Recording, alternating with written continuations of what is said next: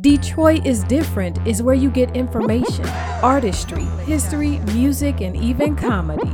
Detroit is Different, a home for the culture of Detroit. Visit online at DetroitisDifferent.com today.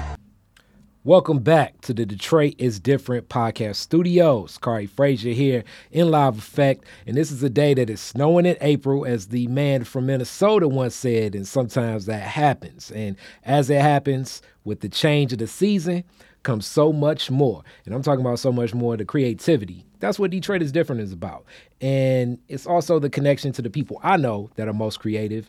And here today is one of my closest friends, somebody very creative, somebody expressive. He shared so much about the album that he did with Bodie James, the Main Jerome McNichols album that has received national and international appeal and acclaim, but he also is another type of artist, and he wouldn't even call himself an artist per se, but expression is his thing, creativity is his lane. Sterling Toes, how you doing today? What up, though, man? Everything's cool, my brother. Everything's cool. So you're here today because we're going to introduce and we're going to speak a little bit about an exhibit that you have. You have a showing currently at the MOCAD. This is your visual art.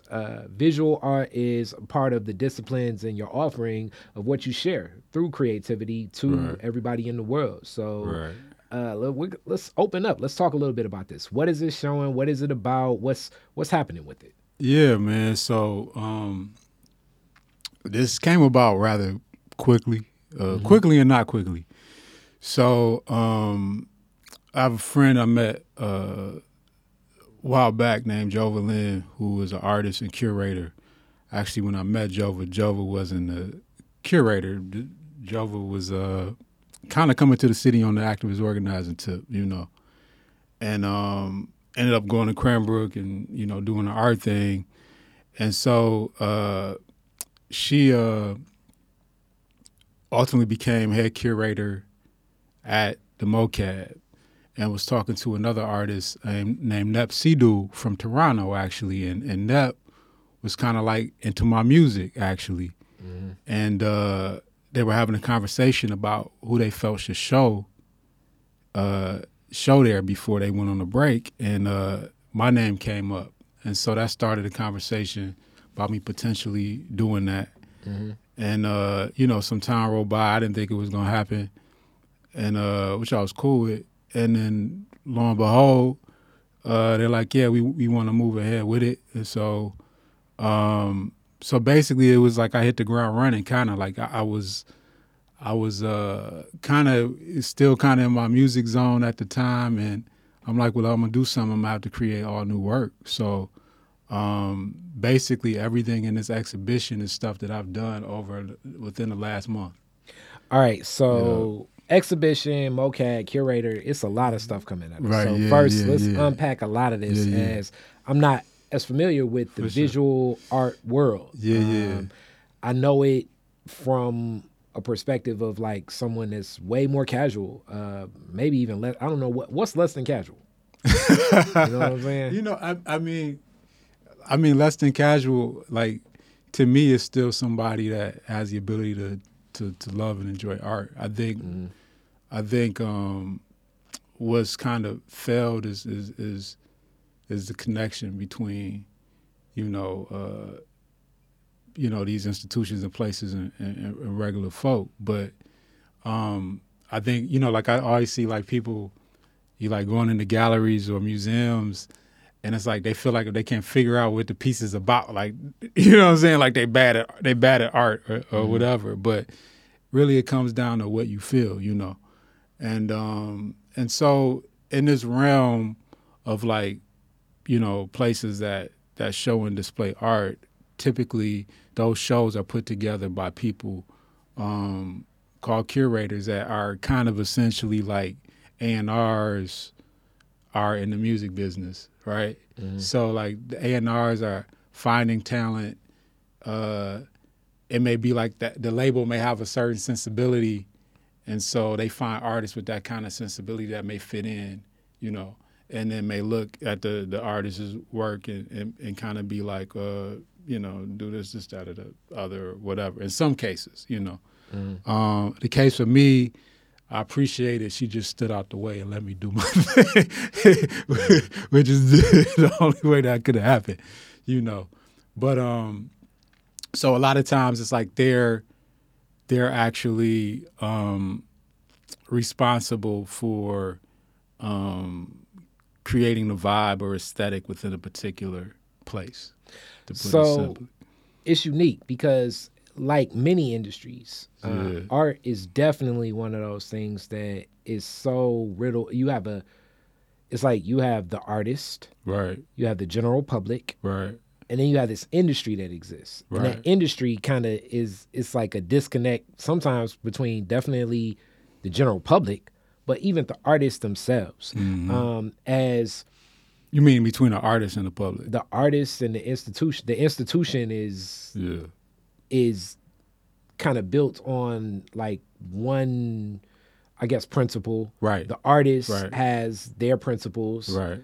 The audience and the Right. general public has their principles. And then I Right. guess you also have like, I guess, the art enthusiast Yeah. or the art collector Right. that has a different principle. Right. And so much of this was more so revealed to me in the recent bankruptcy of the city of Detroit. Right. As the city of Detroit's assets through the bankruptcy, so much was taken away. Right. And my godmother would definitely say that's an illegal bankruptcy, and many people is so much to show that. For sure. Godmother Joanne Watson, the Honorable Joanne Watson. But during this time, a lot of assets were stripped. One of the key assets that remained was the DIA, and a lot of these pieces from like Picasso and Monet, Right. you know, I forget what's the other guy, like where the face will be looking this way and then that way or whatever. But, you know, that's how I see it. You know what I'm saying? Like I say, I'm general. So like my favorite art is like Static Shock comic book, you know, the intro to Good Times painting, you know what I'm saying? Like I like and stuff that's all like that, beautiful, you know? and that's the thing, man. It's like I think we have to kind of differentiate like the art commerce from like the experience of art. And what's considered high art a lot of times is what it is because particular people have placed a certain value on it. You know, that doesn't negate, like, to me, the meaningfulness of you know, any kind of art, you know. So but I think though a lot of times that space of art commerce can be so rooted in things that aren't necessarily about expression, but more so about who said it and the context in which it's said and all of those things, you know. Which kind of brings me back to completing that thought and that process. Like the DIA, those assets are worth millions of dollars. Owned in a city predominantly of black people. Right. You know, overwhelming majority black people, like 85% black. So you have Detroit, and you have this institution, the DIA, that me as a Detroiter just never really felt welcome in those doors. For sure. So the DIA is living in this dual reality, facing this bankruptcy, which kind of is another cause of the spirals of the systemic racism that exists in the infrastructure of the American institution. Oh, absolutely. That collapses here. Absolutely. But now it's like, wait, it's this one asset where we care about. This right. DIA asset. Right. So that immediately moved for people to watch. Like the DIA thing was unique because it became regional immediately. So like all these other assets that Detroit lost, particularly like a lot of people that worked decades for the city lost their pensions. Right. Other assets were shared and just sold off. You know, some of the trolley systems that were here and other assets just that won't come back. Yeah. But the one thing that was protected were these pieces of art Right. that even as a Detroiter, I could count on my hands the times that I've gone to the DIA. Yeah. And this also, I think, triggered an exhibit that welcomed the people, especially people like me and you, Detroit hip hoppers, because it was a hip hop exhibit at the DIA that was extended over and over and over and over again, where it may almost be a permanent fixture now. One of the biggest, I don't know about money per se, but definitely it welcomed more people in the doors of the DIA that never have gone there. Right. And it was a series of photographs of a lot of Detroit hip hop artists and people that have influenced hip hop, like Piper Carter and Fiddler, but also like shout out Detroit is Different family, like Lola Damone, Seven in General. Like a lot of these people were covered in this photography exhibit through hip hop that and it welcomed people in the doors of the DIA, where it just felt so unique because this is an institution that's set right here in the center of Detroit for so long, but we never even felt like it never was explicitly like a no Detroiters here, or like it wasn't like a Jim Crow sign, but the tenets of everything around it basically said we're excluded from this institution. For sure. Where something happened and shifted the minute that this thing became regionalized and more inclusiveness was needed in this sacred quote unquote space that was exclusive and excluded a lot of black Detroiters. Now is welcoming black Detroiters. And it's many other art institutions that have dealt with these same types of things as art right now is shifting and welcoming in voices, spaces, places that were excluded. And we even see it as the Nnamdi Gallery getting more of a platform. Yeah, I mean, I think it's everybody, though. Like, it's not just the art world. I mean, institutions in any realm in this culture is in that same place. If you look at, like, the glass ceiling for designers in the fashion industry, right? And then for like a person like Virgil Abloh to actually be a head designer or whatever his official title was for Louis Vuitton, like that had never happened before. Yeah. And part of the reason that happened was because they had to acknowledge how now it's a whole new generation of people that previously would have just been into, say, like quote unquote high fashion, were very much fans of streetwear.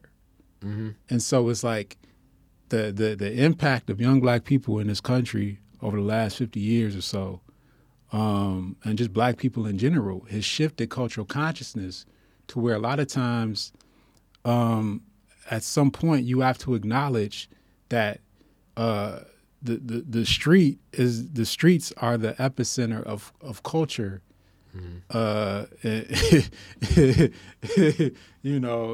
the world right now. So whether it's Virgil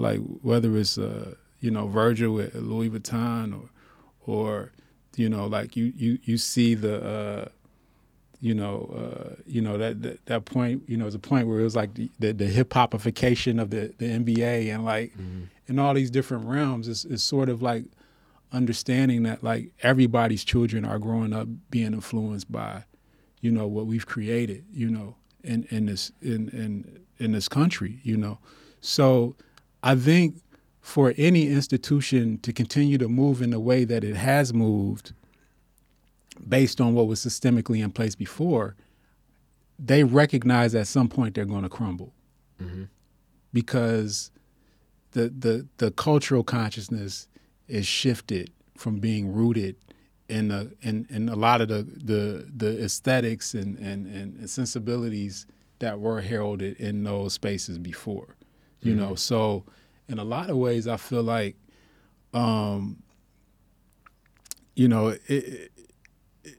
the beauty of it is like it's what's been created outside of these structures that's actually shifting these structures, and in a lot of ways too, it's almost like they have to acknowledge it to maintain the position that they're in,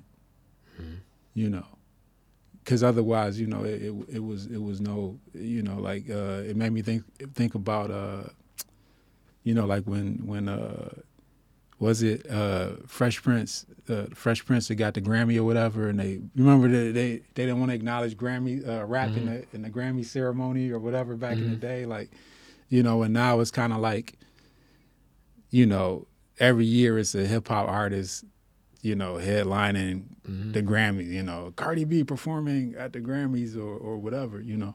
Yeah. And so, you know, I think like the power of our culture in its authenticity is undeniable, you know. But at the same time, I think it's also important that we remain at the helm of how that expression gets articulated. You know?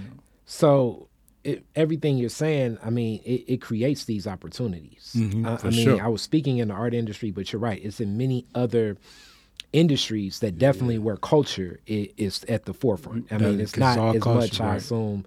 Well, I don't know so much about like I guess what I would consider more like static industrial industries, like you know, concrete mixing or something like that. You know what I'm saying? Like, you know what I mean? Like, it's like this the hip hop way to concrete mix, but I'm sure it probably is some perspective of it. But if you think about it though, too, in some ways probably so because you know, just because of the platforms that we've created ourselves to express and change a lot of longstanding ideologies of culture, you know, like all this stuff may change a person that's in a position of higher sensibilities. I agree. I mean, the Super Bowl halftime show this past year was a classic example of that, which I was indifferent. I'm like, I don't know whether this is a great show or a bad show. Like, you know, I definitely know the Detroit rapper being in that show was very pivotal in it being the Super Bowl halftime show because you still need to anchor, you know, some representation that's closer to where the masses are in America. But just even that, like in the mass appeal of what Eminem has been, ties right in the mix of so much of that. You know, I believe more of the, I guess, language and like you're right, the cultural competency and the way we relate will connect and things just become so much more understood. Right. You know what it's like, bro? Like, I'm so glad you said cultural competency. You ever talk to somebody that was like, knew they was standing on something that wasn't that right? And then you just kind of shut up and they just keep talking and they keep talking and they keep talking and they start hearing themselves and they realize like, damn, like, I'm out of touch. Or like, yeah, I hear that, that, you know. And I feel like it's that same sort of thing with a lot of these institutions. It's like, you know, it's like, oh, wait a minute. The life things have changed. And I guess life is always changing and in certain ways remaining the same. Right. But as, you know, I guess when we think about the leaders of any industry right now, they probably grew up listening to Dr. Dre and Public Enemy and you know, 2 Live Crew, Salt and Pepper, MC Lyte, like, you know, and this is across the board. If you're connecting to America and even foreigners coming to America, they're connecting to things through hip hop imagery, whereas it's so much different than what Motown was.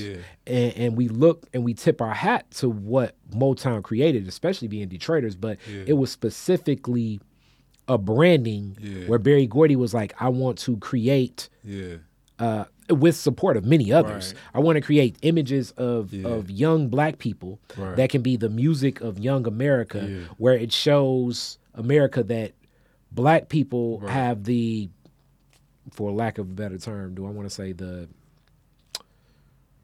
have the same, you know, we can have the same standards and dignity that white people have. But even this is still based on the ideology and ideal of these white people having the standards and this ethic and this dignity because we're turning on the TV and looking at or hearing these stories and reading, you know, we're reading you know, Huckleberry Finn and Lever the Beaver. Like, we're going to create, I mean, you're laughing, but that's essentially what the packaging of what Motown was, while you still had like a a wave of like that James Brown, that you know what I'm saying, that that Jackie Wilson, Right. Like you had like a mix of like these, like I guess I don't even know what you want to call that black experience, but James immediately comes to mind of like that's a little different. Yeah. But you know what I'm saying? Whereas hip hop was a connection where it's like, nah, we going right in and we stripping. Yeah, everything. Where you're tapping right into like what the James Brown. You don't have the Marvin Gaye, Tammy Terrell option. Yeah, for sure. And two, I wanted to go back a little bit and add to what you were saying, but like think about this too. You know, we're talking about like how the culture is shifted because there are all these people in positions of power that grew up on hip hop. And even if you think about what's happening in inner cities now, like think about the early 80s, right? And how like all the movies were about the American dream. Like think about the Steven Spielberg movies, or what's his name, like John Lucas or whatever. Like where were they all set? They were all set in the suburbs. Yuppie. E.T. The yuppie, as they say. What's that? The young. Yeah. What? It was young upper middle class. Right. Yeah. American, like what was that? The Breakfast Club group. Right. What Exactly. was that? John Cusack. All that was about Molly Ringwald. Yes. Who else was in that? I know. Yeah. The dude that looked like Charlie Sheen. Emilio Estevez, right? But think about it, like, and that was pre, like the stronghold of hip hop. That was just before, right? And the American dream was living in the suburbs. Yeah. Right. Escaping the urban for the suburban and the wide space and the wide streets and the garages attached to your house and cul-de-sacs and all that. Yeah. And then hip hop happens. And now the next generation of people have no desire to like live in it. They're moving to the city now. And they're like, you know what I'm saying? It's the idea is to live in an urban area, and it's sexy and it's exciting and it's like, because I think in a lot of ways too, like we've shifted the narrative on what it means to be in the inner city, you know. And I used to always think, because I'm like a lot of these same people grew up listening to, I'm sure their favorite music was like, I'm sure if we go to the, I don't know, like the biggest, I don't know, if we go to like a QAnon rally or something, or like a MAGA rally, like, you know what I'm saying? Or here we go. Yeah, they just listen to Kid Rock. Donald Trump. No, I'm saying, but when they were kids, they were probably listening to like Donald Trump. You know what I'm saying? Yeah. OJ's. And to me, that Philadelphia sound that the OJ's made, as much as I love the Detroit sound, I love it. But it was something going, you know, that the bass lines coming out of Philly was like, you know, money. You know what I'm saying? Like, you know, and then like just the way they layer, and they obviously took a lot of that. They were like a mixture of like Stax and Motown. Yeah. It's like they had the grit of Stax, but they had the polish of Motown. It was like the best of both worlds, you know, the Philly, you know, the Gamble and Huff stuff, you know. Yeah, so like, but he was growing up, I'm sure when he was, you know, I don't know, like in college or whatever, he's bumping the OJs and in that same, you know, the dramatics with this wild looking album cover of a monster, you know what I'm saying? Like I'm sure, so it's like, it's a shift, I guess, that happens because culturally you still may listen to whatever this experience. You may like the classic singing Do the Right Thing. Who's your favorite basketball player? Who's your favorite musician? Prince, Michael Jordan. Well, how do you look at me like this? And it's like, well, they different. You know what I'm saying? For like, sure. I still think that it still can be like a difference, but I guess even with the cultural competency, it still doesn't change the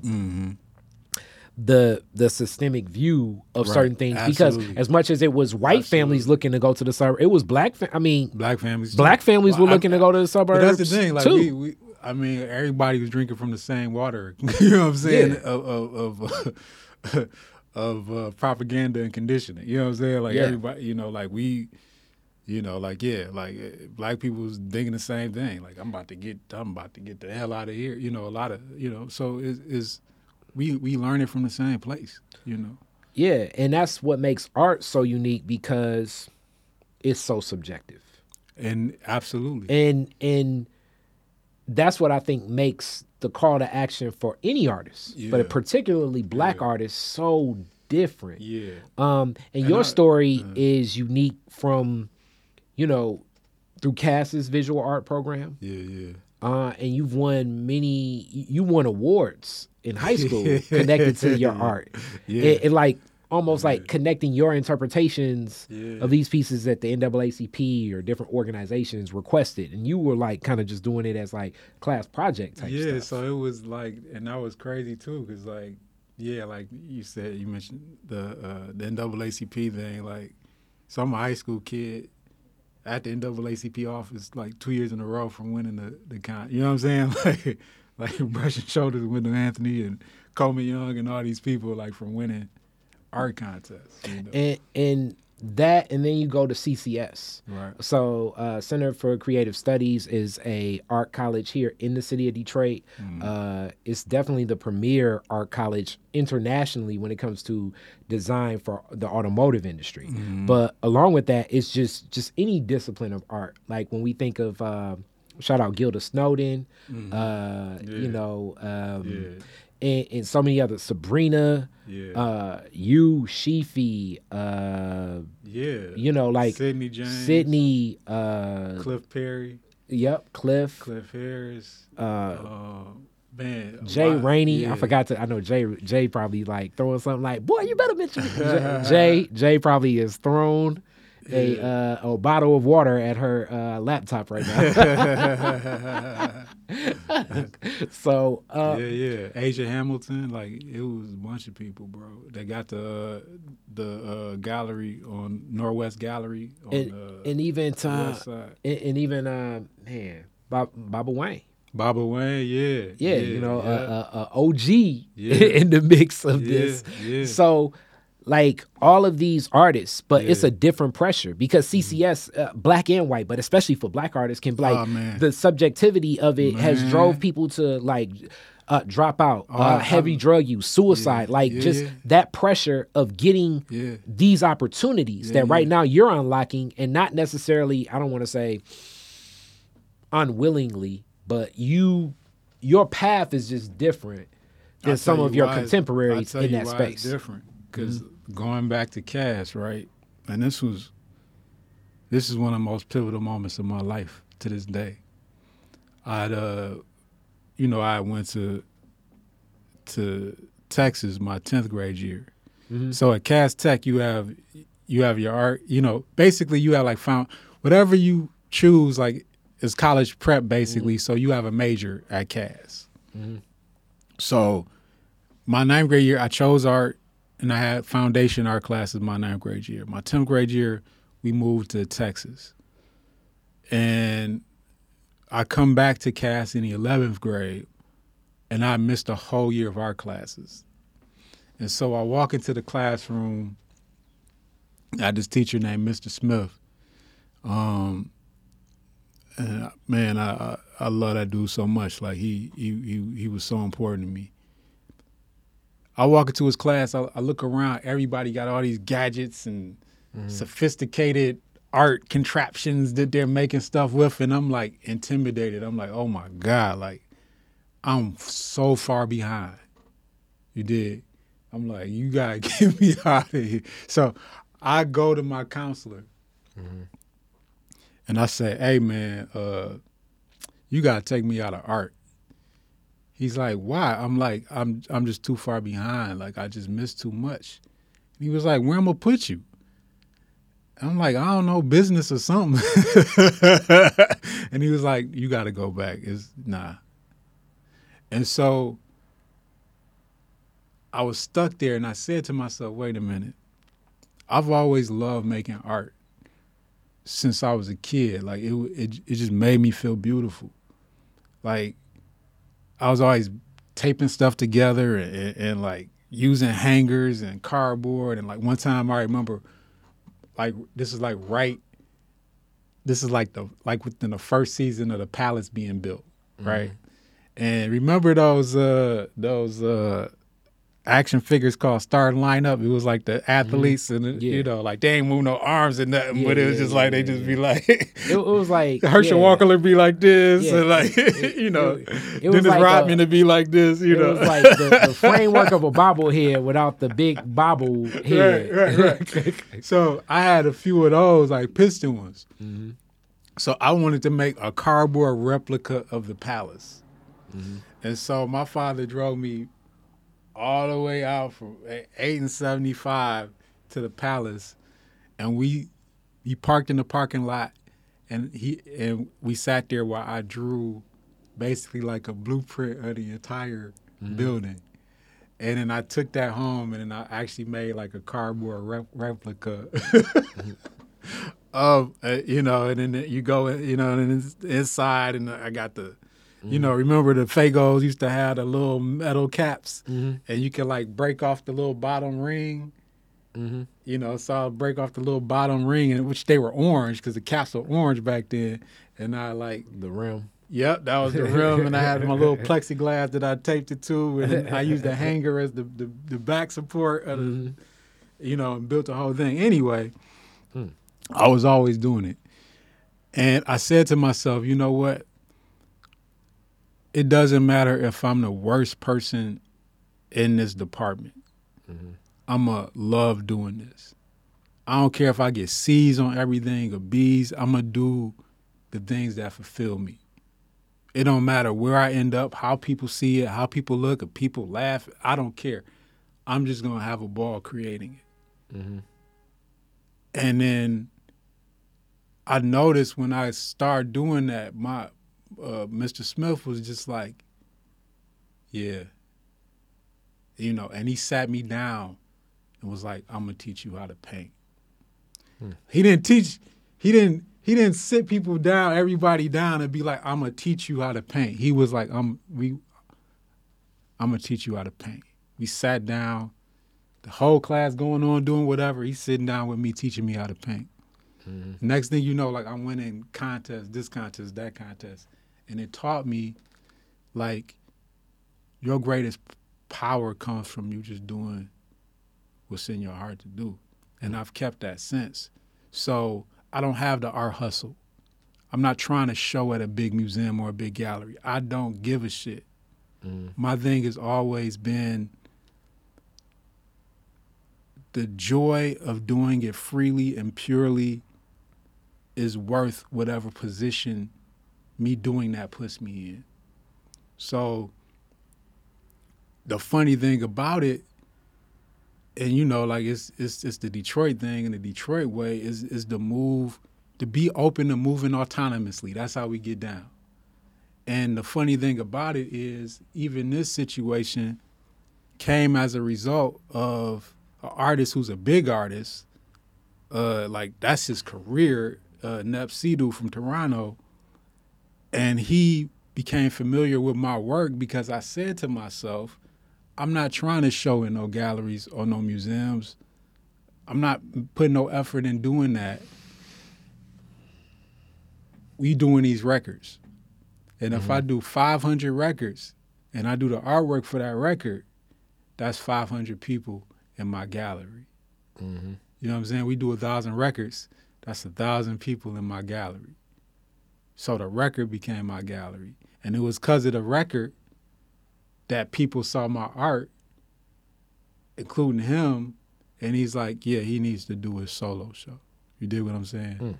You know, so, you know, that's always been the thing to me, man. It's like, I would rather put my energy towards doing exactly what I want to do with limited resources than put my energy towards trying to get to a position of having infinite resources, but now creative limitations. You know, that's deep. So when we think about this, the showing, what's the title? What's the name? What's the background of that? So the title of the show is Shelves with a question mark, and the intention of it was to be more of a prompt than just the title. And the prompt being, I would love for people to examine what it means to be human, what it means to be yourself, and what it means to like live within humanity. And so the title, it shelves like a shelf you put on the wall with the H in parentheses and a question mark. So you take the H out of shelves, it's selves, right? And the idea of that. So that's like a misspell because it's not SHEL. What is it? Because shelves would be VES. Right. But it's like self. Right. So and the to H. Right. And and it's selves plural because this is about all of us essentially. You know. And I guess selves is not the selves. That's like it's like Magic Johnson. It's like Irvin. We need to look at ourselves. And Magic. It's like Irvin was the family man. Magic. Yeah, he was Showtime. So the selves of Irvin and Magic. Irvin and Magic. That Larry Bird Magic documentary is hilarious. Oh man, it is, and both of them are. Yes. But yeah, so you think about shelves and how shelves become identified by what's placed on them, right? So you got spices on the shelf, it's the spice shelf. You got hats on the shelf is the hat shelf. You got cups on the shelf is the cup shelf. If you take those items off the shelf, what is the shelf? What's the identity of the shelf? And so when the we place talk, where the cups used to be. hey, yeah. And so if we think about trauma, pain, hurt, guilt, regret, doubt, all these things that we can struggle with in life and are hindered by or impaired by, we move through life hoping and wanting to alleviate ourselves of those things at some point. But how do you say get beyond your trauma when the identity that you have was born out of it and the identity that you refuse to let go of? So if you want to get rid of the thing that actually gave birth to how you see yourself and what you are, but you're not willing to let go of how you see yourself and what you are, then how do you let go of the trauma, the hurt, the pain, the guilt, the regret? It's a symbiotic relationship. Like, right. So as they say, like, it comes with pain. Life's hard. Things. I There's hate no all struggle. There's no progress without struggle. All that bullshit. I think you definitely are always dismissive of it. I believe that. We should get into why, but yeah, go ahead. I think you can define why, but I personally, and then you can give your why. I believe that the struggle is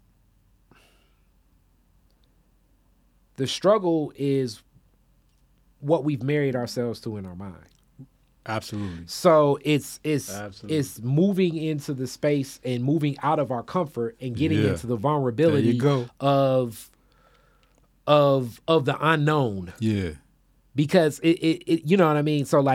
So we have these paths made. I know I do. Like with what I'm building with Detroit is different in this process. It's like I see so much. It was so beautiful to interview Mama Shu from Avalon Village, Mama Shamayeen, and everything they're doing in Avalon. And she was talking like, I used to sit sometimes and close my eyes and envision the tennis courts, the basketball court, so much of this, but then open my eyes and then people look at you and think you crazy because it's like, for sure. Hey, it's like these it's cars broken down, it's all types. Your vision is your vision, and then the journey of getting there and the process of it, and then even how we internalize what that process looks like. Because sometimes that process could be, we make it to be like, it'll be 20 years, and in that 20 years, I expect this to happen, and that to happen, and this to happen. The plan rarely happens the way it does in our head, right? And the more we have willingness to definitely still use what we've learned, but have a willingness to venture into that unknown, then the appreciation and everything else pulls from it. Yeah. That struggle, I think, comes with, like I say, we're married to these ideas of things happening a certain way, things needing to be a certain way, and also the responses of other, like our emotions that we've like locked away till like, okay, once I get this, then this happens. Like once I get my final new payday, then I'm gonna finally embrace being happy because I'm gonna be, you know, I got a new check, and then I'm gonna get a new outfit, and I'm gonna go to the club, and I'm gonna get I'm gonna get some food that I can't buy right now, and I'm gonna just feel a certain way because I'm gonna bite into I don't know, whatever a person thinks, you know, I'm gonna bite into the biggest lobster on earth, and I want this, you know, whereas and then it happened, and then the same old feeling doesn't, because you haven't unlocked those emotions when you could have bit into that bologna sandwich with the lobster filling if you're unlocking what that emotion is.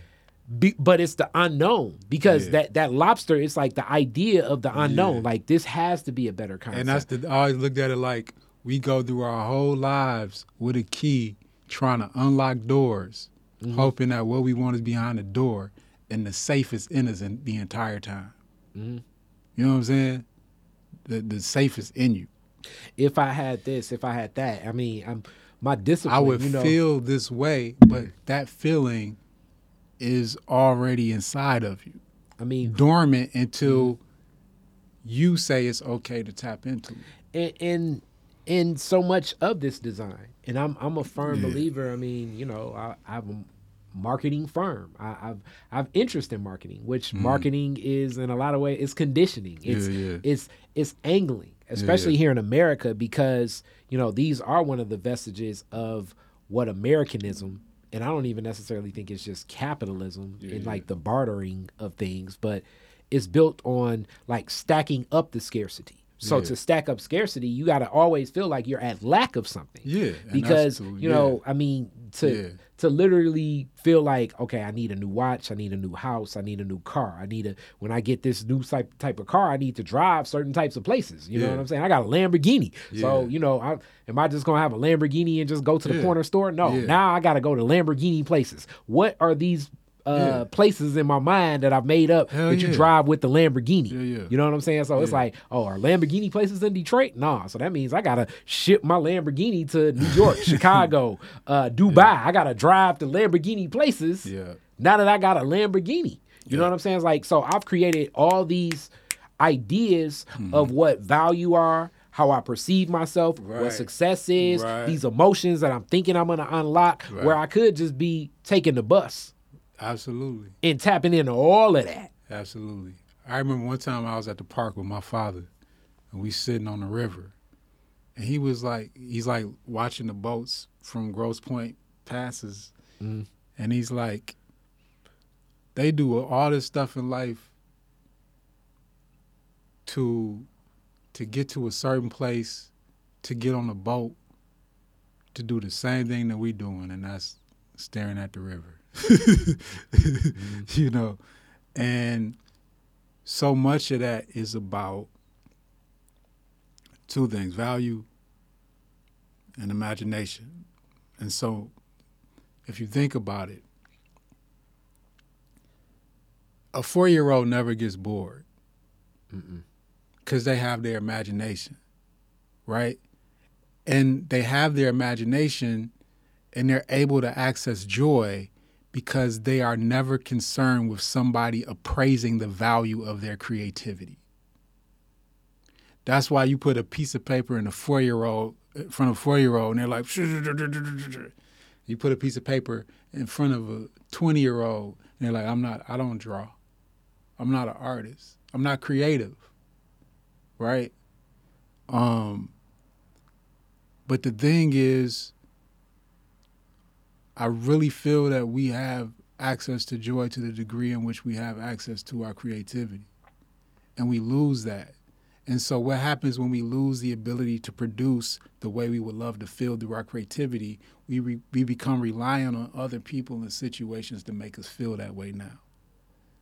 And so we never become fulfilled within ourselves, and that's why we end up in so many relationships of codependency and unhealthy dynamics and unhealthy situations, because we need to do certain things to receive the way that we want to feel from an outside source, because we've lost the connection to our creativity that will give us access to all those feelings that always live and exist inside of us all the time. So at that point in which we become disconnected, like, it's downhill from there. You know, like I always like play with people sometimes when people say I'm not creative, and I'll be like, but you say you believe in God. Like, I do believe in God, and I'm like, do you feel like you have God in you? And they be like, yeah, and I'll be like, what do you call God? And they be like, the creator. So I'm like, if you say you ain't creative, then you say it ain't no God in you. You know what I'm saying? Then you looking for the sky for things to change, and it's like, it's in you, you know. Mm-hmm. And so I think that is it. Like, going back to, like, institutions and art institutions in particular, they're placing a value on something. Mm-hmm. And then we can get excited about something based on the value that's given to something. Yeah. And versus, like, us really engaging with the value of the way something feels for us. Like, me feeling the value of feeling beautiful, not because this happened or because I did that or because I achieved this or because I got here or because I did that. Because so much of what you were talking about of, like, I need to go through all these steps to get to this certain place is about trying to create a story for your life that tells you that you have value. Mm-hmm. Because you've been conditioned to believe that you don't have value, because this whole system rooted in capitalism and consumerism needs you to be insecure. Yeah. So it's never going to be an advocate for your wholeness or your peace. So you're perpetually, by all the images that you're given and receiving, given and every moment, like, it's for you to feel a particular way, for you to need things, versus exploring the infinite beauty of feelings that you can feel within yourself.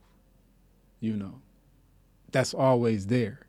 But if I've been made to believe that I am not worth the feeling of joy, I'm not worth the feeling of bliss, I'm not worth the feeling of achievement until I do this, until I get this, until I have this, then to me, like, that's living perpetually in a state of disempowerment. Yeah. You know what I'm saying? And when you speak about living in disempowerment, that feeling, because as we engage, mm-hmm. can become an emotion to explore, a thought to explore. For sure. Like, what was the trigger? What was the what got me here? Now you're getting into the good stuff, yeah. You know, because even in defining what that is, yeah, the journey of creativity, that creative process, mm-hmm. is so natural in life, mm-hmm. and even creating different pivots, different ways, different routes, mm-hmm. Different opportunity, mm-hmm. What you see as an opportunity, what you see as failure, mm-hmm. what you see as success. Mm-hmm. So some of that journey, and definitely that steps in what you say, like, you're looking to define what your story is. That story is the beauty of it all. Mm-hmm. It's the laughing at yourself. Mm-hmm. Like, most times when people say you know, you're like me. Yeah. Like, people say you always smiling. Half the time I'm laughing. Yeah. But like, it's the laugh looks like a smile, and I'm usually laughing at myself like, damn, I did. I was trying that. Yeah, like, yeah. Like, I love a good joke about me. Like, yeah. Like, this is, like, it brings me joy, bro. Like every once in a while, every blue moon, like, Cliff would do an impression of me, and it's like, it's the funniest thing, dog. Like, but that's just it. Like, we take stuff so serious, man. Like, mm-hmm. a lot of times, and it's like, really, this is such a beautiful experience, bro. Like, regardless of what's happening. And I don't mean that we stop doing the work that needs to be done to make sure things are like just and healthy for everybody. But like the whole wow, man, it's like there's a majesty to all this. You know what I'm saying? Like, you know, like even a bad day is a good day. You know, because it's experience. And even in the work, because yes, it's a lens in how you see the world. Like even in the work of the most, I guess, I want to say inhumane conditions. Right. It still can be an ethic of joy found in that in the traumas connected to that. Right. You know, hence I think some of our, you know, my relationship with all these comedians and a lot of that comedy comes from traumatic experiences and perspectives. Yeah. And that joy is like it's that expression. It's we healing. laugh together. Yeah, it's healing. And for them it's like, man, I did this. Bop, bop, bop, bop, bop. You know? Yeah. And it's like, man, I'm laughing at this, but it's like a take in the absurdity and the discomfort of how we feel, and where it just breaks through and you start laughing. For sure. And that laugh is a release, you know, and that's the beauty of it, you know. So, like, in this exhibition, I have a room that, for me, like, in some ways, like, replicates the experience I think a lot of people feel in just going through life. And so it's a series of projections, actually going through metal objects onto walls. And, you know, the images are of, like, basement of a building, and it's like all these pipes and wires and you know, like it's just a labyrinth of just, you know how it is, like just these pipes and wires all overlapping and going in all these different directions, and you realize you're in the epicenter of the structure where all the energy is being transferred. Freddy Krueger's about to, I'm just messing with you. Hey, like it's a little, I ain't gonna front, it's a little creepy when you see it. It's like, is that Freddy? Hey, yeah, it's a little, you know. But it's also like going through this long corridor while you see all of these things. But anyway, it's going through these screens, and what's so dope about these screens is that these metal screens are transparent enough to have the image go through it, but it's solid enough to hold an image. So not only can you see the image that's being projected onto the screen, you can also see still through it the projection on the wall, because the projection still can go through it at the same time. And I feel like that's a beautiful metaphor for how we can live, in the sense of, like, you know, we can still be present, we can still reflect, but we can also still release. Well, you know, and before you say that, but I forgot what I was gonna say. Now go ahead. It's all good. I was just gonna say, like I always say, I think we're like prisms. Yeah. You know, in the way light can shine. Yeah. You know, like light shines through us, and then sometimes it'll be a shadow. Right. And then depending upon where our frame of reference is, we may focus more on the light, or we may focus more on the shadow. Yeah. You know, or we may look at both and still be asking ourselves, okay, why is there more light over here and less shadow, or whatever? You know, like, but I do think it can be reflective like that, as my conversations with you, if people aren't witnessing, you all see why we so cool. Like, it definitely can go from like hip hop to philosophy to comedy to basketball or whatever, but and back to creativity and premise and life. But it also, it's a reflection. Like, we're social beings. It's a need as people to be social. If it's anything that's so corrosive about this American lifestyle, and I'm gonna keep leaning more so towards American lifestyle, more so than even capitalism or democracy, because they're all like offshoots, because these definitions of American democracy and American capitalism are very corrosive. So like this American premise of this, a lot of it's built on this whole idea of this rugged individual, this pioneer, you know what I mean, this frontiering concept, like that's a premise. But so much of this nation and any nation and just society itself, we're social. We have to connect with one another. But it's like how, with the conditioning of wanting to be so individualistic and to myself and hoarding and what's going to happen, and it's about building that legacy for my family and ousting out everyone else. Like if that starts to become so corrosive from the inside, like I mean, you know, it's the story of Scrooge. You know what I'm saying? But that story of Scrooge is real, or the story of the Grinch, or like, I mean, some of these parables are like as old as time, but they exist in as old as time. Or just even being a kid, like playing outside. When you get, you know, when you're a kid, you play outside, you get a brand new toy, you're feeling like, I just want to play with my toy. But then you realize that it's not fun playing with your toys by yourself. For sure. And then you be like, you know what? I'm going to play with one of my friends. And then it's like, it'd be a little bit more fun if it's two of my friends.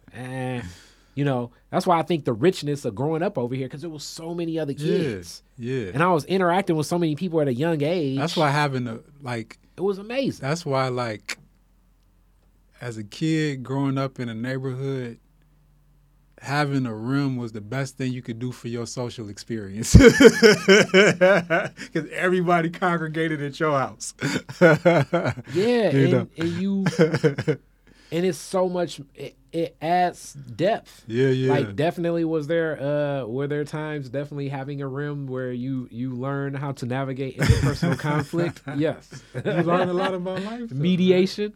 But for all of those things, it was such a strong trade-off for, like, the fun that you had. The fun, bro. And focusing on fun and energy would be so much fun. And we didn't have nothing, but we felt like we had everything, because we had each other and we had a good time, you know, like, and that's the thing, man. It's like, it's perspective, like you said. And, you know, one thing I always think about is the connection between, to me, anger and disempowerment.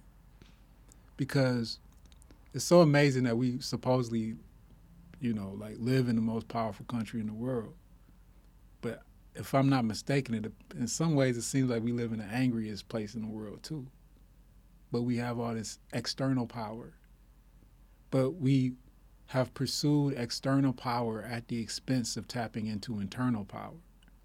And so if you look at it, anger is often about being in a situation where something out of your control happened. And say it could be somebody that you feel like you need them to change or be different to experience peace. And that feeling of disempowerment, like, I need you, or I need something outside of myself to be different, and I have no power over that being different, can often lead to anger, you know. And I think that so much of this is how we've been taught to interpret what happens. You know, like, I was having a conversation with somebody the other day, and actually at my exhibit, and we were talking about, like, how we learn how to feel, but we get to a point where we think what we feel is automatic. Like, someone does this, it makes you feel this way. No, we learn to feel that way in that particular circumstance. So, like, remember when you were a kid? I got an analogy for you. Yeah. I think you ever run and, like, hit yourself on the head or fall and trip around your dad when you were a kid? Yeah. What was your dad's response? He didn't care. That ever happened around like your aunt or your mom? Yeah, they like, yeah. Now, what was your response then? Right. Exactly. It's like Exactly. what your dad looked like. Man, yeah, exactly. Whereas the conditioning, you know what I'm saying? Yeah, and for sure. And my example was, remember when, like, somebody said something to you in school, Yeah. and you like, and whatever, Mm-hmm. and then your boy's like, you gonna let him just say that about you? Yeah, exactly. I gotta 2 go. periods later, you like fuming, right? Well, you didn't even care in the beginning. Yeah. We were taught how to feel. I mean, and not just feel, even the responses to these emotions. Right. Right. And what is a proper response to an emotion. Right. Hence, you know, hence some of the context when we look at history, when people look back at like, how did this happen? How did that happen? I'm like, I don't necessarily know if people knew, like, they don't have the perspective and the take that we have of today of what was happening then as the, you know, it's hence this is the reality that I believe in, you know, and this is definitely from my business perspective of there are always trade-offs. And hence some of the overt and oppressive racism of back in the day. When I have talks with like my grandmother that's 91 years old, some of what she would say about growing up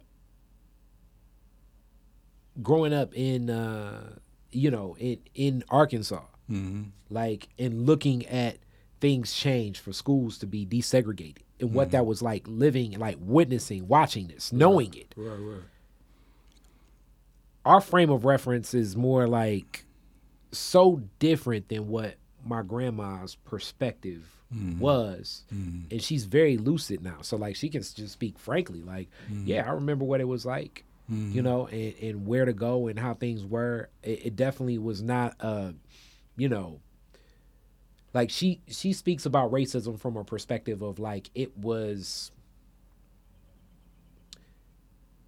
an entity existing that she was very well aware of, knew the danger of it, but it was I don't even want to say, I guess you could say they were accepting of it, but they were understanding of it. That's I guess what I want to say. The same way I guess we look at like energy right now in the way that we're using energy, and we understand its impact on sustainability just moving forward for us as humankind. Right.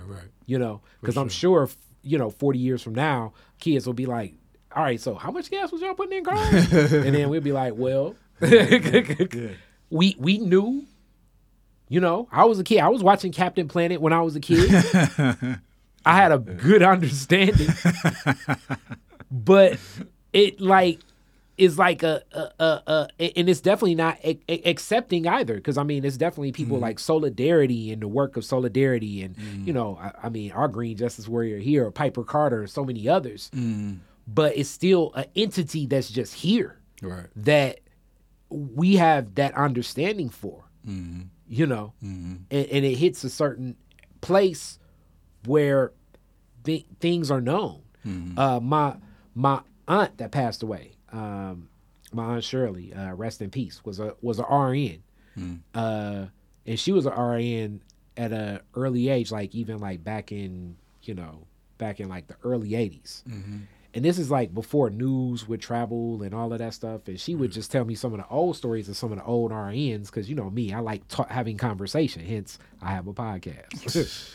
And I say, it was when I'm not gonna get a name because I don't want to go out there, but it was when like a artist passed away, and they said it was like of heart failure. And I'm like, well, from what I know about the streets, you know, it was a little bit more than heart failure. I mean, that narcotic was strong in the homie, you know.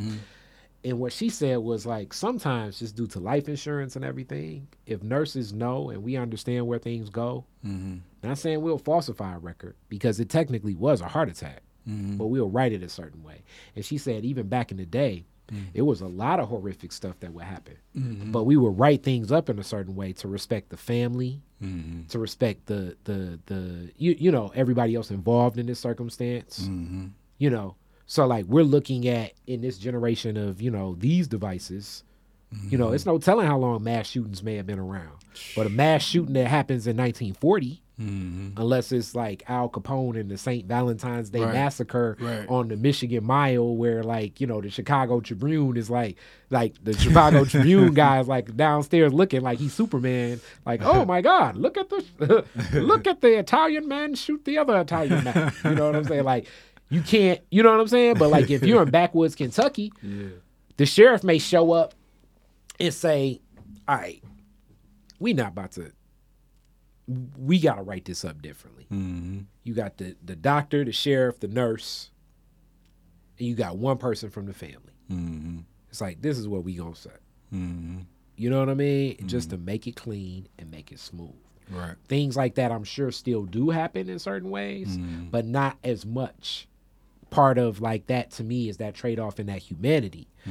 So when we think about these stories and, you know, to the grander scheme of these points and how things travel in these emotions that we have, part of that humanity too, I think, comes from understanding some of those conditioned responses to these emotions, and us as society looking to respond in certain ways, knowing that some of these traumas could be stirred up. You know, I turned on the TV the other day, you know, and I'm talking to Mike, you know, and I'm sure most of you all, if you all watch the news, and it was 3 mass shootings today. And I'm like, damn, what defines a mass shooting today? Like, is a mass shooting 2 people? Is it 3 people? Is it 4? Like, what's going on? Is it the subway shooting? I'm like, this is a part of American culture. How much, like, was it always a part of American culture? You know, and going along the lines of you saying anger, because anger is to me, that is the premise of violence. For sure. Anger and violence go hand in hand. Yeah, I need to erase this, and then I can go back to feeling okay. and that basis of things where I definitely know I'm going to say society in America, but me included, have accepted violence as a reasonable response to getting to peace. We watch it in our conditioning in movies. Absolutely. I mean, war, you know what I'm saying? Like, you know, it's so many movies where it's like you kill somebody and then it's like, you know, it'll go like from a dark scene and then it'll light back up and the sky clears and it's like, wow, everything has changed. You know what I'm saying? Jody killed Snoop Dogg and now has the baby with Yvette and everything's cool and all the traumas are over and that's all they needed to get rid of and now we done been through, and it's like, that's not the real life. What I've seen. I know people that have hurt people that were never the same after hurting those people. Yeah. You know. Yeah, and some of the hurt, I'm going to murder, but sometimes the hurt it's not even an act like that. Sometimes it's a holding a person back from an opportunity. You know, people were in town and you know, it's like, hey, who do you know that's a great rapper or artist or whatever? And it's like, I don't know nobody. You know what I'm saying? Like, I don't know nobody, to tell you the truth, man. Bring in people from New York. Yeah. You know. Yeah. And then they carrying it around on their heart. Yep. And then they're shaking hands with the person that they know. It's like, man, this person would have loved this opportunity. Because to me, that's why. Yeah, it's your interview, but like in most of your interviews or some of my interviews, I talk a lot. But that's my joy. It's like giving people an opportunity. It fulfills my cup because it's like, oh, yo, I mean, dope. And to your point, man. Like, it's so many people that I've met that when I first met them, they wasn't that kind to me. They might have said some real not cool stuff. And my thing has always been, and this may sound crazy, to always see the newborn in everybody that I encounter. Mm-hmm. You know, like we see a baby, we get excited, we feel a sense of joy, we feel a sense of gratitude, we feel a sense of love because we know that baby ain't done nothing to nobody. Mm-hmm. And I feel anybody that's done anything to anybody has had something done to them that they weren't able to get out of. And for me, it's always a reminder that that baby, that pure, loving baby that was in them, that had the misfortune of having certain experiences that they shouldn't have had and ultimately becoming who they became, that baby still needs sustenance for that to emerge to the surface in that person.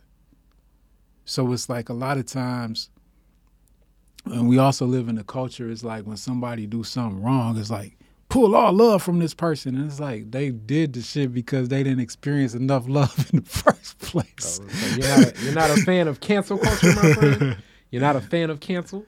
I mean, you know, does it look like it works? Maybe it does to some people, but you know, I don't know if it does. But I back to what I was saying though, like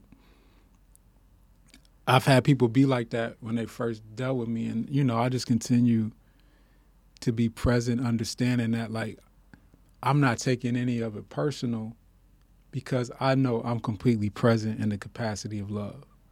So basically what they're seeing is not me. They're seeing a projection.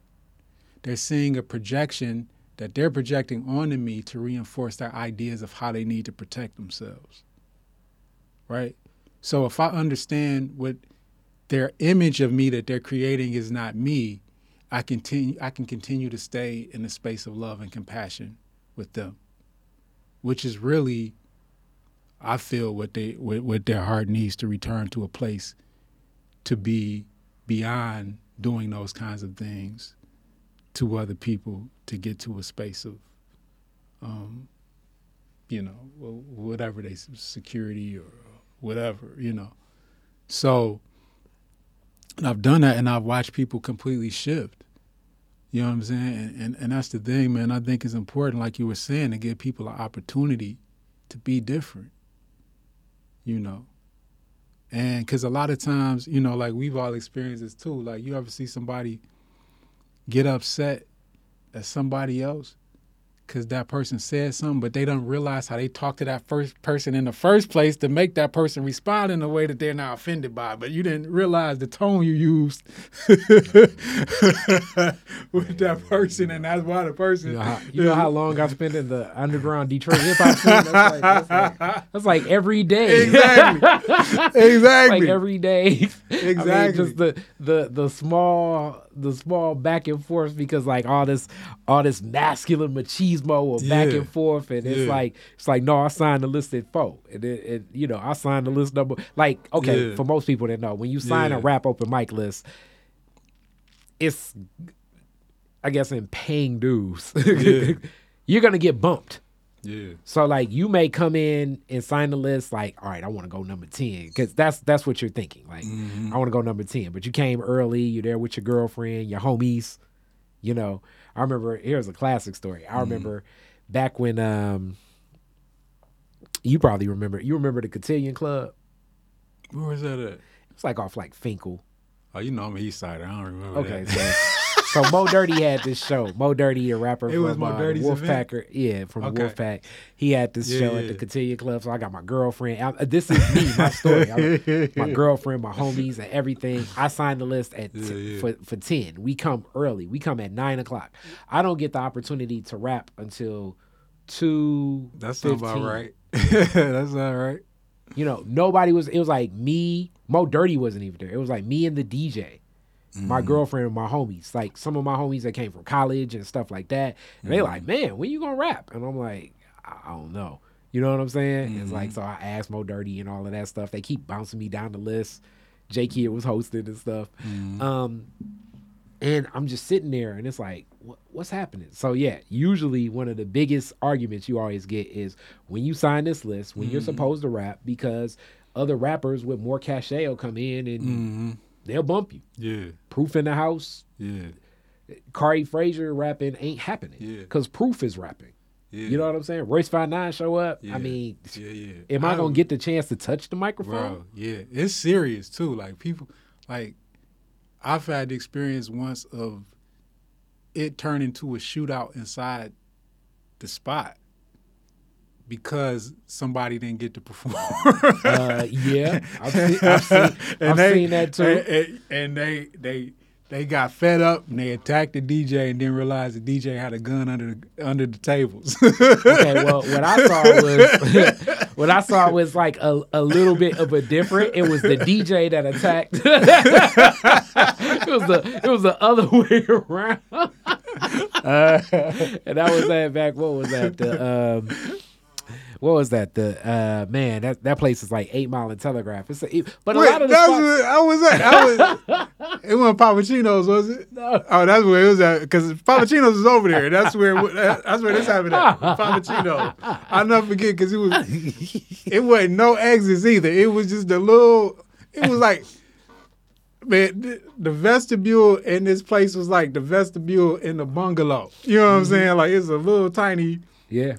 Wasn't no back door or nothing. Everybody was just trapped. This wasn't the same place because they did have a side door. So somebody, like I think one of the barmaids ran out the side door, and like just in classic, black fashion, we kept our eyes moving, but we scurried out, and then this is just so, and this is so weird, just in understanding of like guns and stuff. It's still not to just run to your car either, because it's like, okay, we don't know. It's like the parking lot is here. Yeah. Hence, we know that it's going to. This is going to happen. Go over here. So it's like we're going to go in the opposite direction. Yeah. We'll come back to our vehicles. Yeah. After we assume things have died down. Yeah. And we see some type of blue and red lights. Yeah. For sure. Yeah, and then it's like. Two is like y'all trying to locate each other and stuff, and like, cause I remember I had a few homeboys, they ran through the kitchen, through the back door, but like everybody was trying to. It was so terrible, bro. Yeah, and like people were literally coming out bloody and stuff. Like it was crazy. Yeah, but like then it's like you got to find all the people with you. You know what I'm saying? And like, but again, like this is all because somebody couldn't express themselves, and because even like with me, and then I remember that like as I was doing so many of the rap shows I do with Khan, and I love Khan. You know what I'm saying? I love Khan. Khan can be Hollywood as ever, but because Khan we had that same energy. You know what I'm saying? So I will remember, So I like to be the guy at the door for like most events. I like to be at the guy at the door, and so much of that is just because I've been that person at the door. When you see the guy show up, or it, a lot of times, sometimes the female MC will come with, or woman MC, will come with like a whole crew of people. People that ain't never seen them. Like this is my first time performing. They don't know like me first time performing. They holding the microphone. They looking down at the stage. They don't know how to hold a mic, and they nervous and stuff. And it's like I've been there. You're showcasing your talents. This is something. This is a cool experience. So then it's like I can be the one to say, look, yeah, I know you trying to go number 7. If you put down 7, you're going to be performing at 145. Go on and put 1. And it'll work, okay? Yeah. And then your people can see you, okay? Yeah. And then you do good, I'll see you. Yeah. And then I'll say you were good, and then you'll move up and further. And then if I think you're not doing good, then we'll talk, and I'll say, okay, all right, maybe you need to boost up your music a little bit. Probably don't rap over the lyrics. Just little small notes and tips. Because those first opportunities, it's something about that's just a different type of, like you say, the child's energy. It's like it's like tapping into that a little bit. Like, then, people that's not afraid to be bad at something, they get good real fast. You know what I'm saying? Like like when you concerned with how it's gonna look or how people gonna take it or whatever, and like that restraint inhibits the growth. Mm-hmm. You know, like, you know, that kid that's gonna learn how to flip the fastest is gonna be the kid that ain't afraid to fall on his face. Mm-hmm. You know what I mean? So I think so much is, you know, and that's one of the things I take into doing this and everything else that I do is like understanding the power in innocence and being able to open yourself up to, and we've talked about this before, but the unknown, and being able to basically invite in that infinity that is the unknown, and be okay being in that space to where Yeah.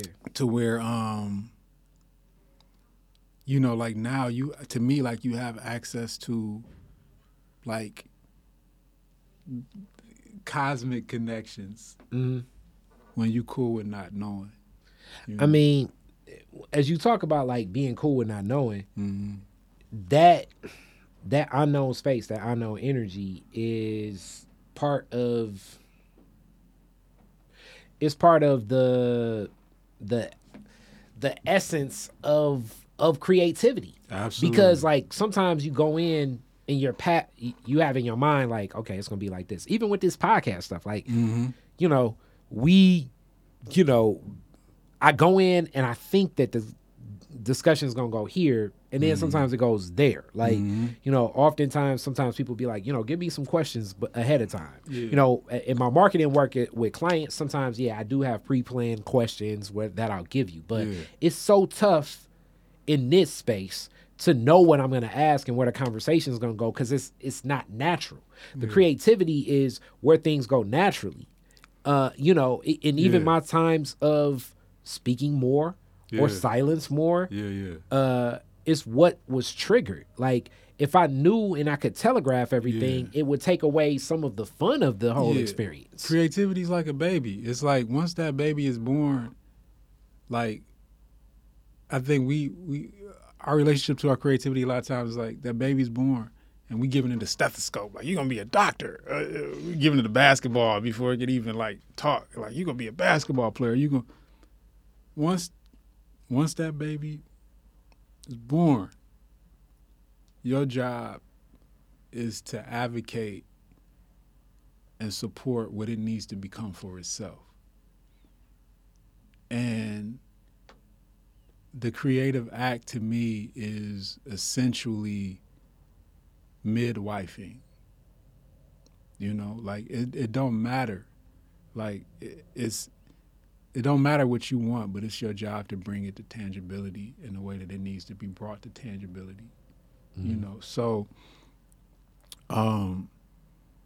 you know, like it's gonna show you certain things, like,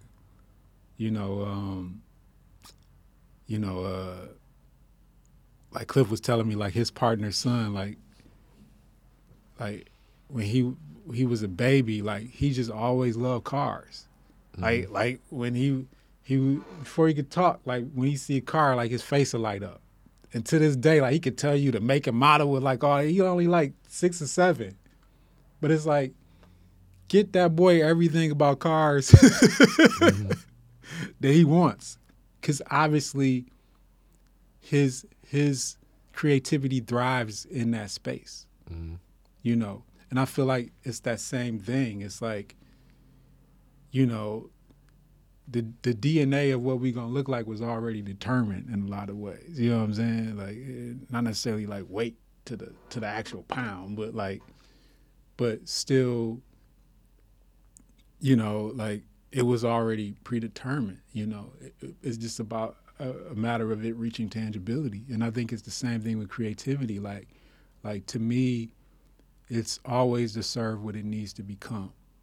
But what it becomes, when I embrace what it needs to become versus, you know, it becoming what I needed to become, it becoming what I needed to become is never as inspiring, great to me as when I just allow it to become what it needs to become. Because I'm surprised by it now.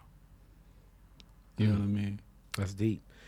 So what else you want to explore in reference to this? Because I'm ready to see said show.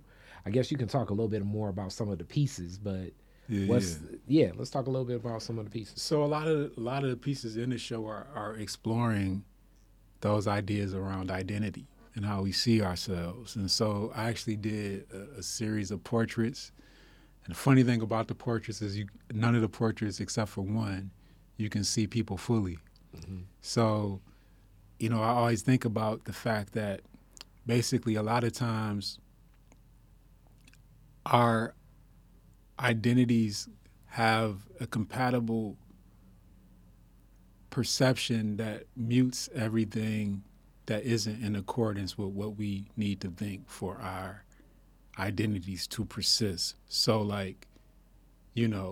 identity only allows us to see parts of people that serve our ideas about the world and who we are, right? So there's a constant muting that's happening. So, it's like say somebody that used to be being treated poorly, they could be treated wonderfully by someone, and they're not paying attention to that person at all, because it doesn't serve their identity. Does that make sense? You know what I'm saying? I mean, it makes perfect sense. So I would go as far as saying like it's the comfort in that. Like it's a comfort in however we see the world. Yeah. So like if I see the world as I'm a victim, then everyone's a victimizer. If I see the world as the world lies to me, everyone's a liar. So I'm going to fulfill this narrative in a certain way because things outside of that narrative are at that space where I'm uncomfortable. Yeah. Because now I have to redefine what that is or justify even in that definition of things. So I know oftentimes, even in giving that, I know people will be like, all right, you always talking a lot about race and racism and sexism and other, conditioning. Like, yes, I'm definitely speaking in these shells as you talk about. I got to categorize things, compartmentalize things. Hence, those are the shells we put our identity into. But as much as I'm putting that into things, beyond that identity is a higher self that's a collective self that we connect with. For sure. So in understanding that, I'm fascinated. Like the kid is with cars, I'm fascinated with people's stories, with the understanding of just the human dynamic of the angles of people see, just to have a better understanding of that. That's me. I'm enthralled. So like the best part of movies to me are dialogue, and how characters even respond even in silence sometimes. That I'm enthralled with that. A good story, a good podcast, a good book. It can capture me. So with that, though, I'm also understanding that these buckets exist, but beyond the bucket is a person's like stroke in that. Like if we're all fish in these ponds or whatever, like how this fish swims, in certain vestiges that I'm making up in my marketing mind. So like, if I meet you and then it's like I learn a little bit about you, of what you offer. And then even what you offer says a lot to me, whether it's true or whether it's not true. So if you offer to me, I'm from Alabama, but I'm here in Detroit because I came here with an engineering job from General Motors. You may only gave me a couple bits, but me being who I am and all these other collective stories I've had about people, I'm painting in the pictures a lot with that. You're black, you're from Alabama, you're around 40 years old. That means that you grew up definitely having a strong idea of what the Baptist church was at a point in time, probably like in the 80s. It was a big shift around the 80s for what the Black Baptist church is, especially when it came to women in leadership. So you have an idea of what women, especially black women, their stance of what leadership in the black community looks like under the whole idea back to like the power structure of the career woman and especially in the black community having assets, and then these men holding on to the vestiges of what existed before in these arguments. So that alone, when I talk to that black guy from Alabama that's here in Detroit, in Michigan, for an engineering job, his perspective of life comes with all of that to me, within like a 5-minute understanding. Now, whether he respects the old school adage of men supposed to run everything, or no, my mama was right, she should have definitely been a deacon, and I understand why we stopped going every Sunday because bop, bop, bop. He still has an idea of what that argument means. The same way that if you're black and you're from Detroit, or really, let's even go further. If you're from Michigan, this area of Michigan, you have a different concept of the relationship between the strength of what a person, of what, do I want to say labor or work? Yeah, let's say that. What being an employee, quote unquote, is. Only in Michigan have I met people that feel like, no, if we work, we should get this, this, this, and this, and this. And I don't even think a lot of people here understand that comes from the background of a labor movement that was so existent and growing for years. So like when Michiganders go to places like Arizona and they start talking, I ain't doing this for this and da-da-da-da-da, and the rest of the staff starts looking at them like, what are you talking about? This, you know what I'm saying? It's like a different view. And then furthermore, when Michiganders, quote unquote, get a good job, there are preconditioned belief of staying at a good job versus like when I talk to the people I know from New York. I mean, people I know in New York, it's like, yeah, they was paying $300,000 a year, but I don't give a damn. Kiss my ass. Whereas people in Michigan are like, what are you talking about? Like, for $300,000. Like, you know what I'm saying? Like, you know, I mean, because a Michigander, you know, your uncle, your aunt, your mom, your dad, your kids, you know, the people from the church that you ain't talked to for forever that sent you money for you to go to college is going to get on the phone and be like, I heard you thinking about leaving that job over there in New York. I'm just saying, you know, sister, you know what I'm saying? Like, that doesn't happen if you from New York. And New Yorkers is like, hell yeah, son.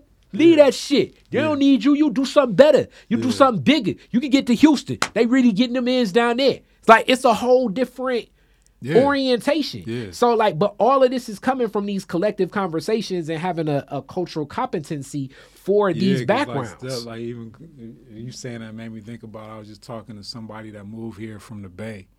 Oh man. And they were talking about they had 6 roommates. Yeah. And like as a Michigander, it's like, what? Yeah, it's like, what are you talking about? What are you talking about? Whereas in the Bay, it's like like we was looking for 7 and 8. You know what I'm saying? Like we was looking for 7 and 8. It was cool, man. Like, you know, I only had to cook once a week. Exactly. You know what I'm saying, son? Like, or what would they say? Boy, or, you know, all that Bay language. Yeah, I mean. Yeah, exactly. Like, I was only cooking once a week. You know what I'm saying? It was cool. You know, whereas, like, the way that our perspective of, like, you know, spacing, timing, like, so much adds to that cultural competency, and we're still individuals in this, but our individual journey through it starts adding to the pieces that makes life so much cooler, I think, than what it is. You know? So it's, you know, these stories, but that identity, I don't think we can still even marry ourselves to, I'm defined by this person from East Oakland or in Detroit or New York or like, definitely blackness is high in my perception of the world, but who I am as an individual supersedes my blackness. You know? So it's not like my blackness supersedes my individuality. You know? The individual experience in this blackness, I think in some ways ushers in, through stuff like Detroit is Different, in a way to have a different perspective of what blackness is. Exactly. And I think really what it's about is creating platforms for compassion and understanding. You know, like that's the thing. It's like if you live in a way in which you don't have an opportunity to be intimate with people unlike yourself, then where is the compassion developed to see yourself in them. Mm-hmm. You dig what I'm saying?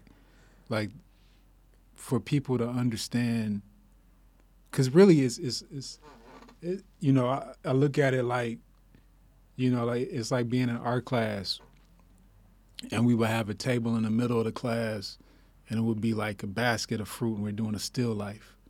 And so everybody is drawing a basket of fruit, the same basket of fruit. But if you look at everybody's picture, it's different because everybody's sitting in a different seat to where they have a different perspective of the exact same object. Mm-hmm.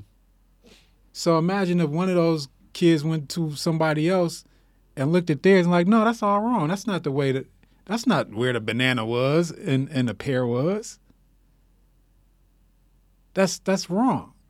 And it's like, no, like sit where I'm sitting. Mm-hmm. You'll see. Like, mm-hmm. Oh, it wasn't until I sat where he was sitting that I saw like, yeah, this was the arrangement of the same objects I was drawing from his perspective. And that's also it's like, I guess, like I say, that's the trade-off of blackness in America. Because we've developed, as, you know, Patrice O'Neal will say, like, being black, and Chris Rock always says, like, being black, you have to learn a lot about whiteness in America. Oh, absolutely. We know it to navigate. To navigate. But being white, you don't have to learn anything about blackness. Yeah. Or you can stop short at many, you know, like, you can stop perhaps in many ways. And perhaps, too, and I would say especially in latter years, like, it's probably not encouraged or wanted that you come to understand blackness, because then you can continue to be as you are. Mm-hmm. You know, because the understanding of it may shift how you define yourself and your identity of whiteness, of that rugged individual that picked yourself up by your bootstraps. Right. Nobody ever gave you nothing. Right. You earned everything, and you're smart, and you're efficient, and you're supposed to be in this position. And you look at those people across the street and you think that they're just some lazy, shiftless people that have had a heck of an opportunity in the greatest country on earth. And if you can't make your way and be like the great Herman Cain, and Clarence Thomas, then what is going on with these people? What is going on with these people? Yeah. You know, they can't be like Stephen A. Smith. You know what I'm saying?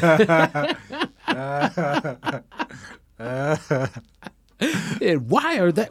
It's them. Yeah. It's them. They made it. Yeah. Why can't you be like them?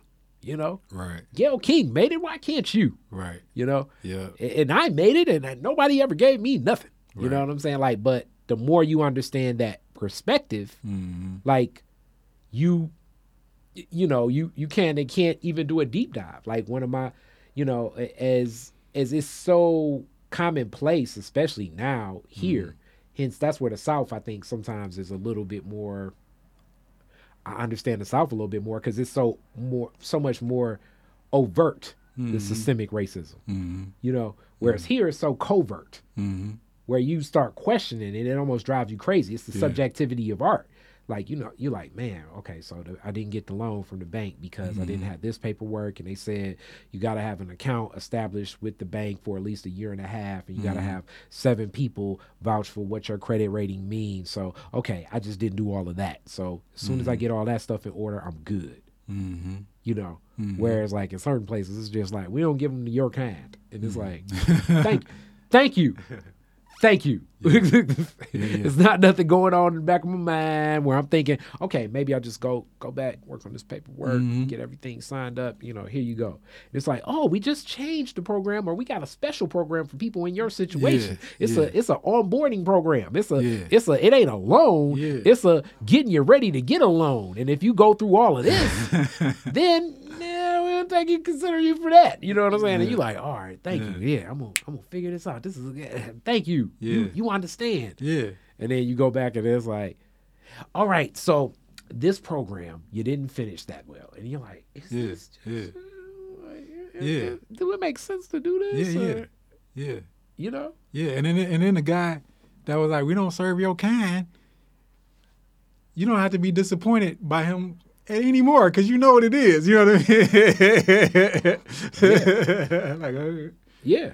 I don't even want it from him. So You know, like, you know what I'm saying? Like, Yeah, it's so, it's so, like, when we think of the design of so much of this, you know, and that's exactly what it is. It's a design. yeah, and it's, as you know, I always say this: America was designed for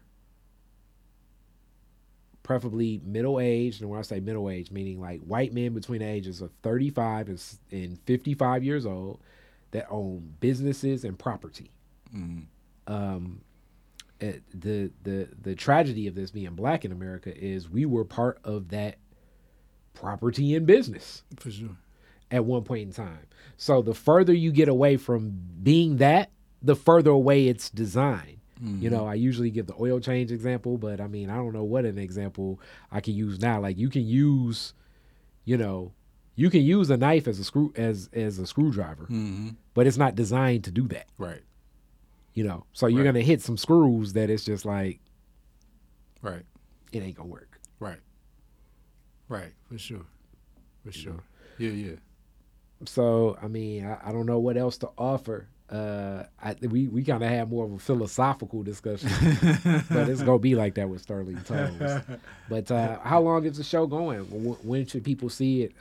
How do people see it? Like, do I gotta pay to get in? Oh no, it's free. It's free to the public. It's up until June 12th. Okay. You know, and it's open Thursday, Friday till 5 o'clock, and Saturday, Sunday till 8 o'clock. Okay. What time does it open? I don't know, but I don't be up there early, so I don't even Okay, remember. so like 10 o'clock or 12 o'clock? It's like 9 or 10 or something like that. Okay, so it's the morning. So I can start my morning with the art of Sterling Yeah, Tones. I won't be there, but yes. You won't. Are you gonna sit in there often, like just to see who pulls up, or what you gonna like? What do you do when you have a showing? Like, do you just pull up like every other weekend or something? I mean, you know, probably just, you know, like certain people, like somebody just hit me up the other day, like, hey, I want to help. I'm like, it's already up. And so they're like, let's do a walkthrough. So I'm going to walk through them with it, you know. Is it like the And so- Motown Museum? Are you gonna do like a tour? Like, do we get to dance, or is it an interactive, my friend? What you mean interactive? You ever been on a Motown tour? No. Oh man, I'm about to pay for you. I'm a to go. Detroiter. So I'm gonna pay for you. You should do, all Detroiters. You should do that, and don't wait for your family reunion to come to town to do it. Do it. Nah, bro. I want to say it's like $8. You know, yeah, no, I ain't done that. Okay, You know, Eastsiders barely even go to Belle Isle, bro. You Here know we what I'm go. saying? Like, here we go. That's the challenge. That's the trash. but no, it's up. I mean, it's 2 installations and paintings, and so I mean, it's comprised of my music, my paintings, my sculptures, my video work, Mhm. and you know, it's all kind of like designed to pose that question, like, what are we truly, you know? And I want to say too, like, one of the working, for lack of a better term, philosophies of this whole process to me is like, I don't say it's not a philosophy, but like the sentiment of it is like, just as matter is essentially slowed down energy, identity is essentially slowed down spirit. And you know, so, you know, it was something that, it was funny, like I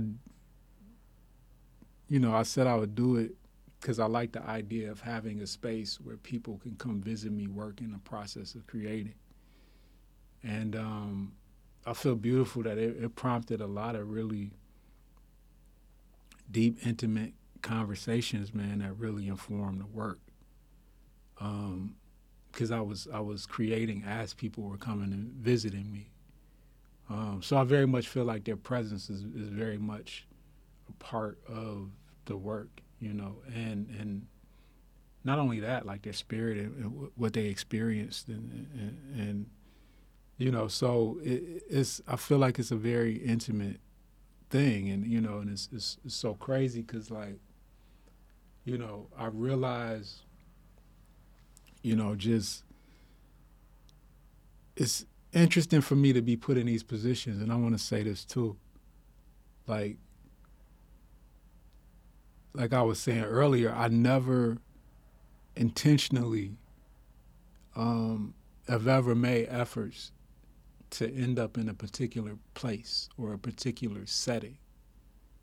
A lot of times for me, it's like creating authentically and sincerely for my wholeness and my well-being, to where I gather inspiration and joy from the process, to where I could be completely in the capacity of love when I reach people and not need anything from them, but be present to give.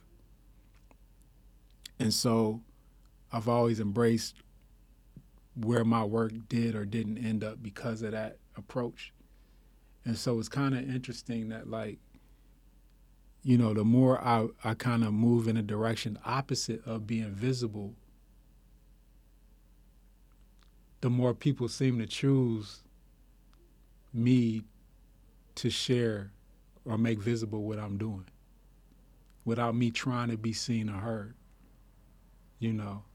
Because, my MO, my MO has always been I only speak when you ask me to. You know what I'm saying? So to me, like, I think it's beautiful in the sense that, like, I think there is a resonance to, and I wanted to talk about that earlier, like, I think there's a resonance to you embracing who you truly are, to where, like, that's actually, to me, a modality of collective healing, embracing who you are. Because then you don't need other people to embrace you, and so the energy you put out isn't to grab energy from other people. The energy you put out is actually giving, right?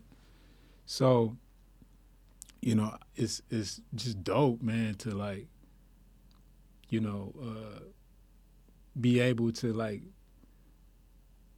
to see that, like, when you serve your truth and your purpose, the best things always happen, and, like, it's so many people, you probably experience this, like being a rapper, or, like, you ever met a rapper that was, like, naturally dope, and, like, they may have, like, a real dope voice, but it's different, and then they may be just kind of starting off or new to it, and they get in the booth, and they trying to sound like somebody else, and you like, man, like, his natural voice is so dope. Why is he trying to, like, make it sound like this person or that person or whatever? Mm-hmm. And to me as a producer, the biggest thing was always to kind of, like, get that person to a place where they're being 100% them. You know what I mean? Like to where how they do it is truly in alignment with who they are, like, it's like, there's, like, the thing with Bodie. It's like, when people get around Bodie, they're like, oh, they get the records. Like, yeah, that's mm-hmm. That's who he is. You know what I mean? Like, mm-hmm. That's how, like, that's him, And I think that that's it too. Like, because, we've had conversations about, artists wanting to get to a particular place or platform or whatever. And to me, like, I don't think it's important to be concerned with that, because I think at the end of the day, like, people respond to, like, sincerity, So, yeah, I think, the greatest thing that you can do is not try to be great. Just be you, And that energy of self-acceptance, to me, in actuality, is the energy of healing, And that's the thing. We don't fully accept ourselves, so we can do so much to be accepted by others and then get disappointed or angered when that doesn't happen. But the thing is, like, to make contact with the way of creating that was truly designed for your spirit to articulate, to me, unlocks a reality that is as beautiful as your pure expression. You know what I'm saying? So, you know, I say do it. It don't matter who see it or who don't see it, do it. You know? Because the truth is, the most important thing is that you see yourself in the process. You know? And, you know, like, growing up, like, the greatest ball players I knew never made it to the league. Mm-hmm. Because they went in school and they was probably hustling, but but like they was killing the dudes that was, you know, in the public school league. You know what I mean? Mm-hmm. But I think like it's about you finding out within yourself for you. You know? Yeah. Definitely. Powerful as always, Mr. Toes. So check out the exhibit at the MoCAD in Detroit through June 12th. Weekends, we know, close early on Thursdays and Fridays, but Saturday and Sunday you can get there till 8. I assume you can have a classic Detroit day. It'll snow in the day. I don't expect to be snowing that much longer while this exhibit is going on. So you can hop that good old Q line. I've never been on or that. You can you can go on and hit a stroll through those parts. Oh, real quick, the opening event is this Friday too. Yep. So the 22nd from 6 to 9. He will be there for that. Yeah, I got to. Yeah. So thank you so much. Peace, Brody. Detroit is Different is where you get information, artistry, history, music, and even comedy. Detroit is Different, a home for the culture of Detroit. Visit online at DetroitisDifferent.com today.